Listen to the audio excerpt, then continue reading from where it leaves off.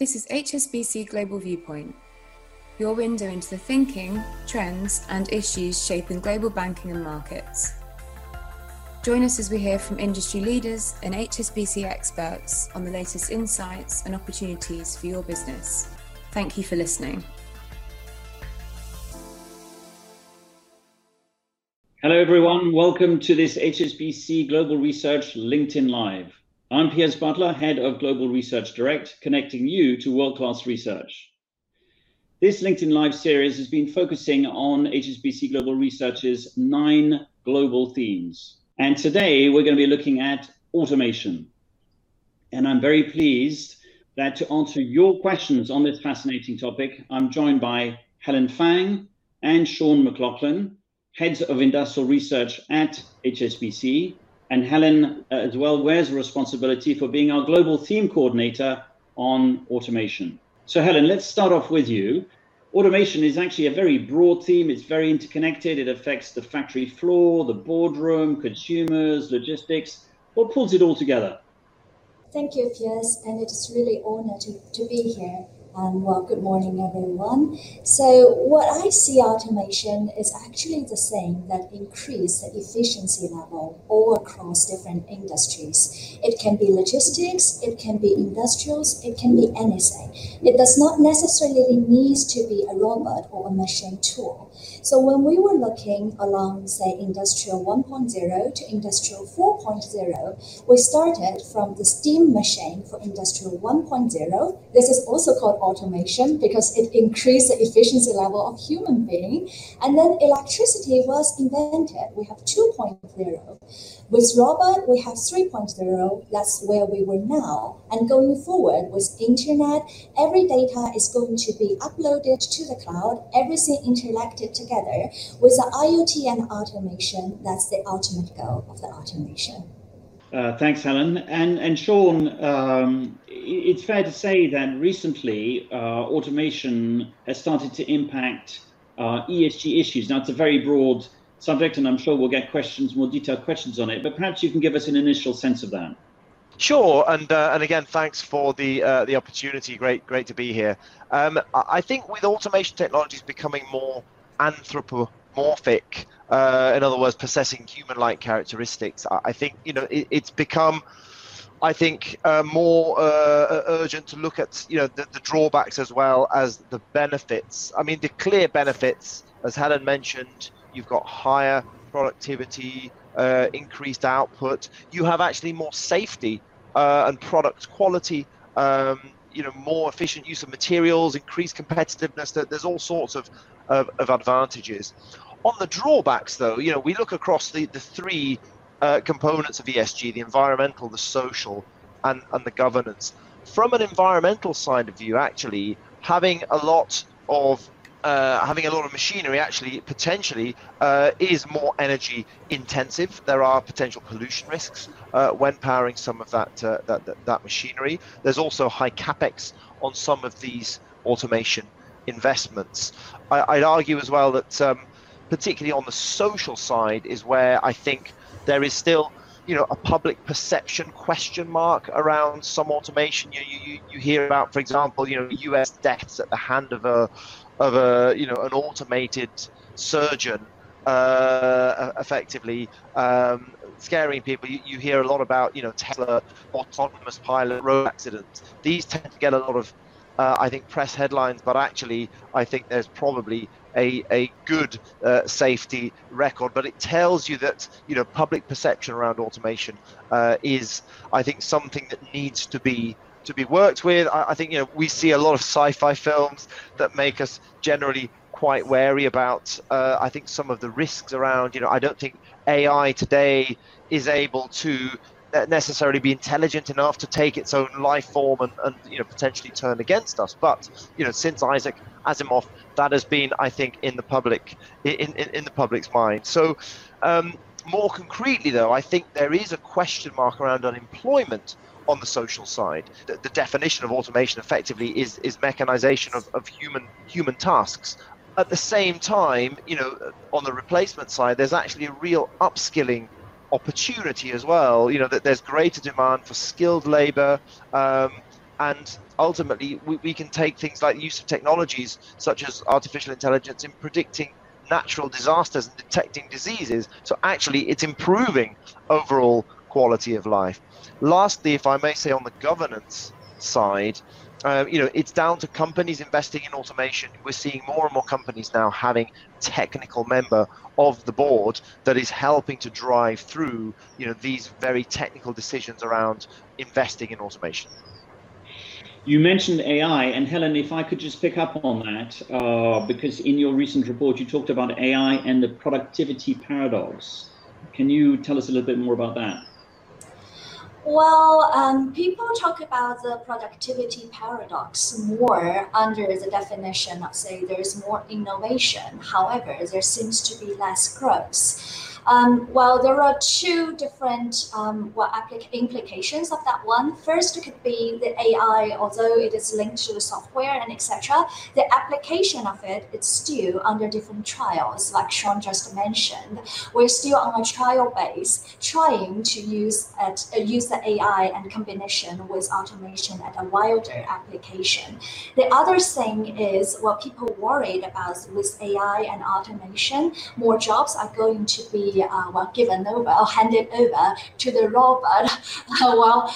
This is not necessarily happening, because what we have been seeing is it is just freeing people from repetitive and dangerous job, and more people got skilled up, meaning being trained to either control the machine or control the robot, and being freed away from their dangerous working environment previously. And Sean, automation, in fact, crosses over into a number of the other HSBC global themes. I'm thinking about the future of transport and autonomous vehicles, future cities, self-driving buses, and efficiency around that. I mean, where do you see the strongest kind of crossovers?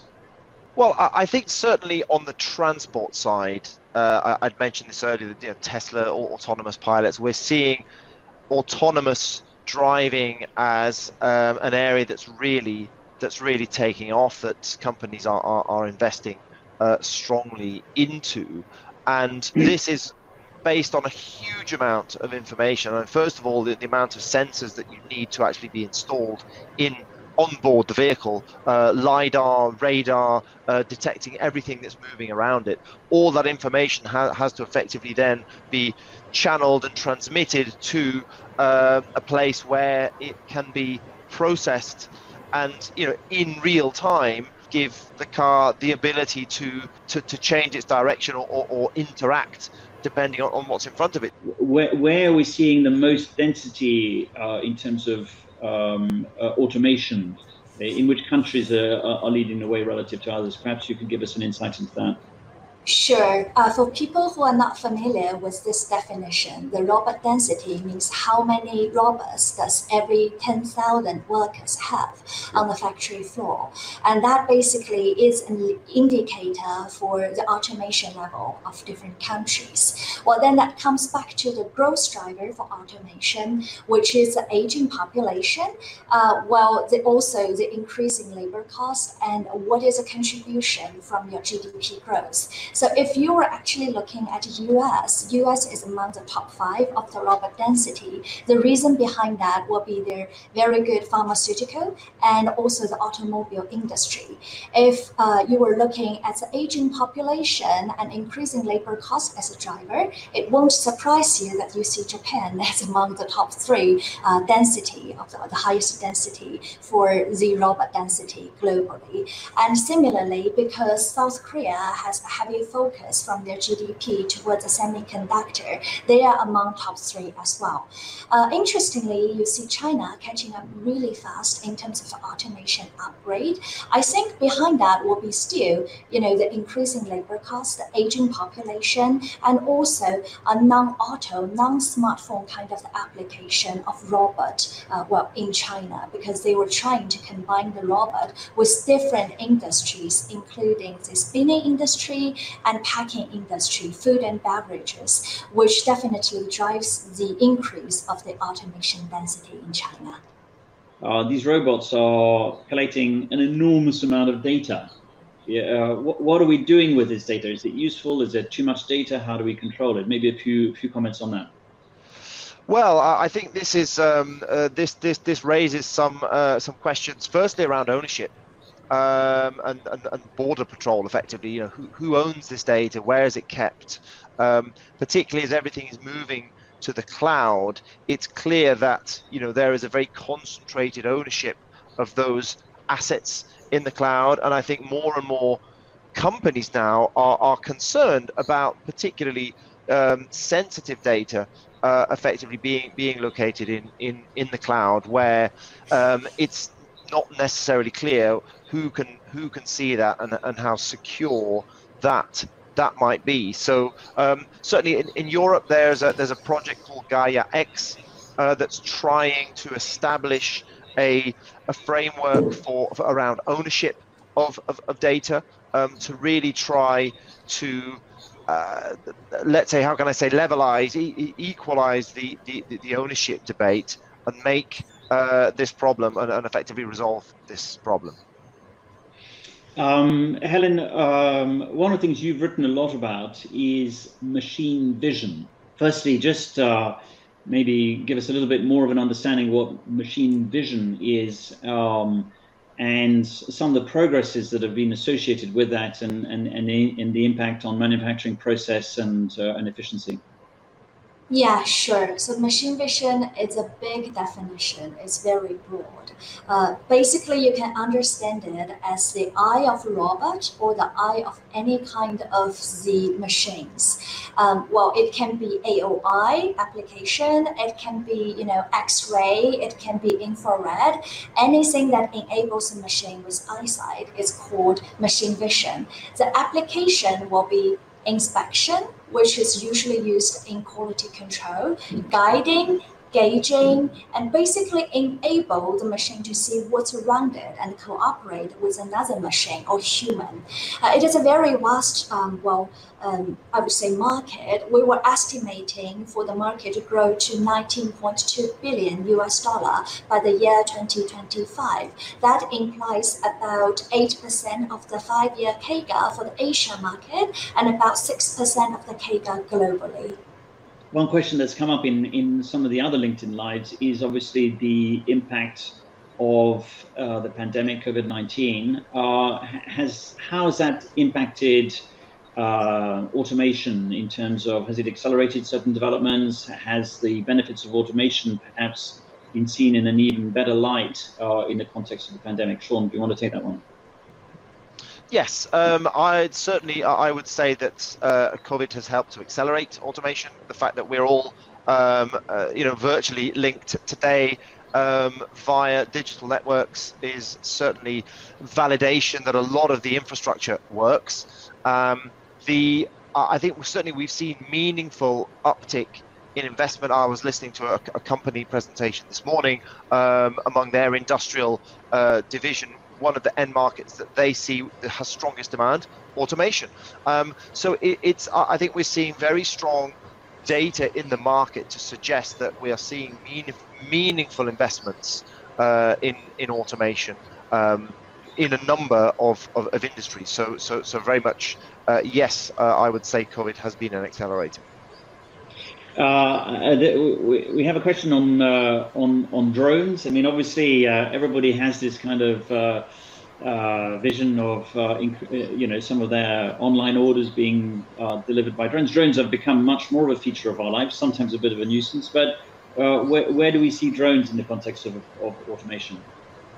Helen, do you want to start with that one? Yeah, sure. So in terms of the future, I would say there will be twofold. First, if you were looking for an investment, let's see what's inside of the drone. You will have the control system. You will have the battery, which is basically like a motor, and also you will have the camera, which is the sensor. I think all along this different value chains, you have some investment opportunities, especially with the battery, because people are still debating on whose drone can fly, for longer. stronger and take more pictures back home. So there will be a huge competition there. Most of the targets for investment will be in Japan. And for some of the components of the lithium battery, you can be looking at targets in China. The other application of this topic might be, where can drone be used? Military is a very sensitive area, but it is one of the wide application of this. You have more and more stricter regulations ongoing for the drone. The more commercial one is for taking pictures. We actually had interesting interviews with a lot of CEOs trying to do a startup of drones, just to do some photos. For people when they are traveling or doing a family trip. So you do not need to ask a passenger surrounding you and say, excuse me, can you take a picture for us? So instead, you can just use your drone to take the picture. That is one of the commercial way of drone in our point of view. Sean, let's come back to this this question you mentioned briefly in terms of having technical experts on the board. But are we seeing companies beginning to think hard about their recruitment policies around having the right kind of people to work with an increasing level of AI and automation? I think so. I mean, there's a stat that I can throw at you. I believe it's 44% of UK companies have a technical person on the board. So there's a huge amount still. So the majority still don't. I think is the conclusion from that. That number certainly has been growing, and it, I think, indicates, we saw this a couple of years ago with digital. So you saw a lot of CDOs being employed, so chief digital officers that were trying to, in industrial companies, trying to push through, let's say, a digital makeover of, let's say, traditional mechanical or non-digital products. The idea that everything is getting connected, and you as a manufacturer need to be making products that can talk to each other. I think the next, or the natural evolution of that really is that we see more broadly how companies, particularly manufacturing companies, are reevaluating how they manufacture and what improvements automation can make. So this is going from the very top of the value pyramid, let's say, the so-called ERP, which is enterprise resource planning. So it's effectively a digital overhaul of everything that the company does. Everything is, you're in contact with your suppliers. You can see all your plants around the world, real-time management of supply chain, and it's a very powerful tool to drive productivity. And again, this kind of overhaul typically, requires, I think, board level buy-in, and the technical presence on that board does help to push that through. And Helen, we are beginning to see the rollout of 5G mobile networks in different countries. How significant is that in the context of automation, and this aspect of automation that perhaps people focus less on because they think about robots on the factory floor, but Internet of Things?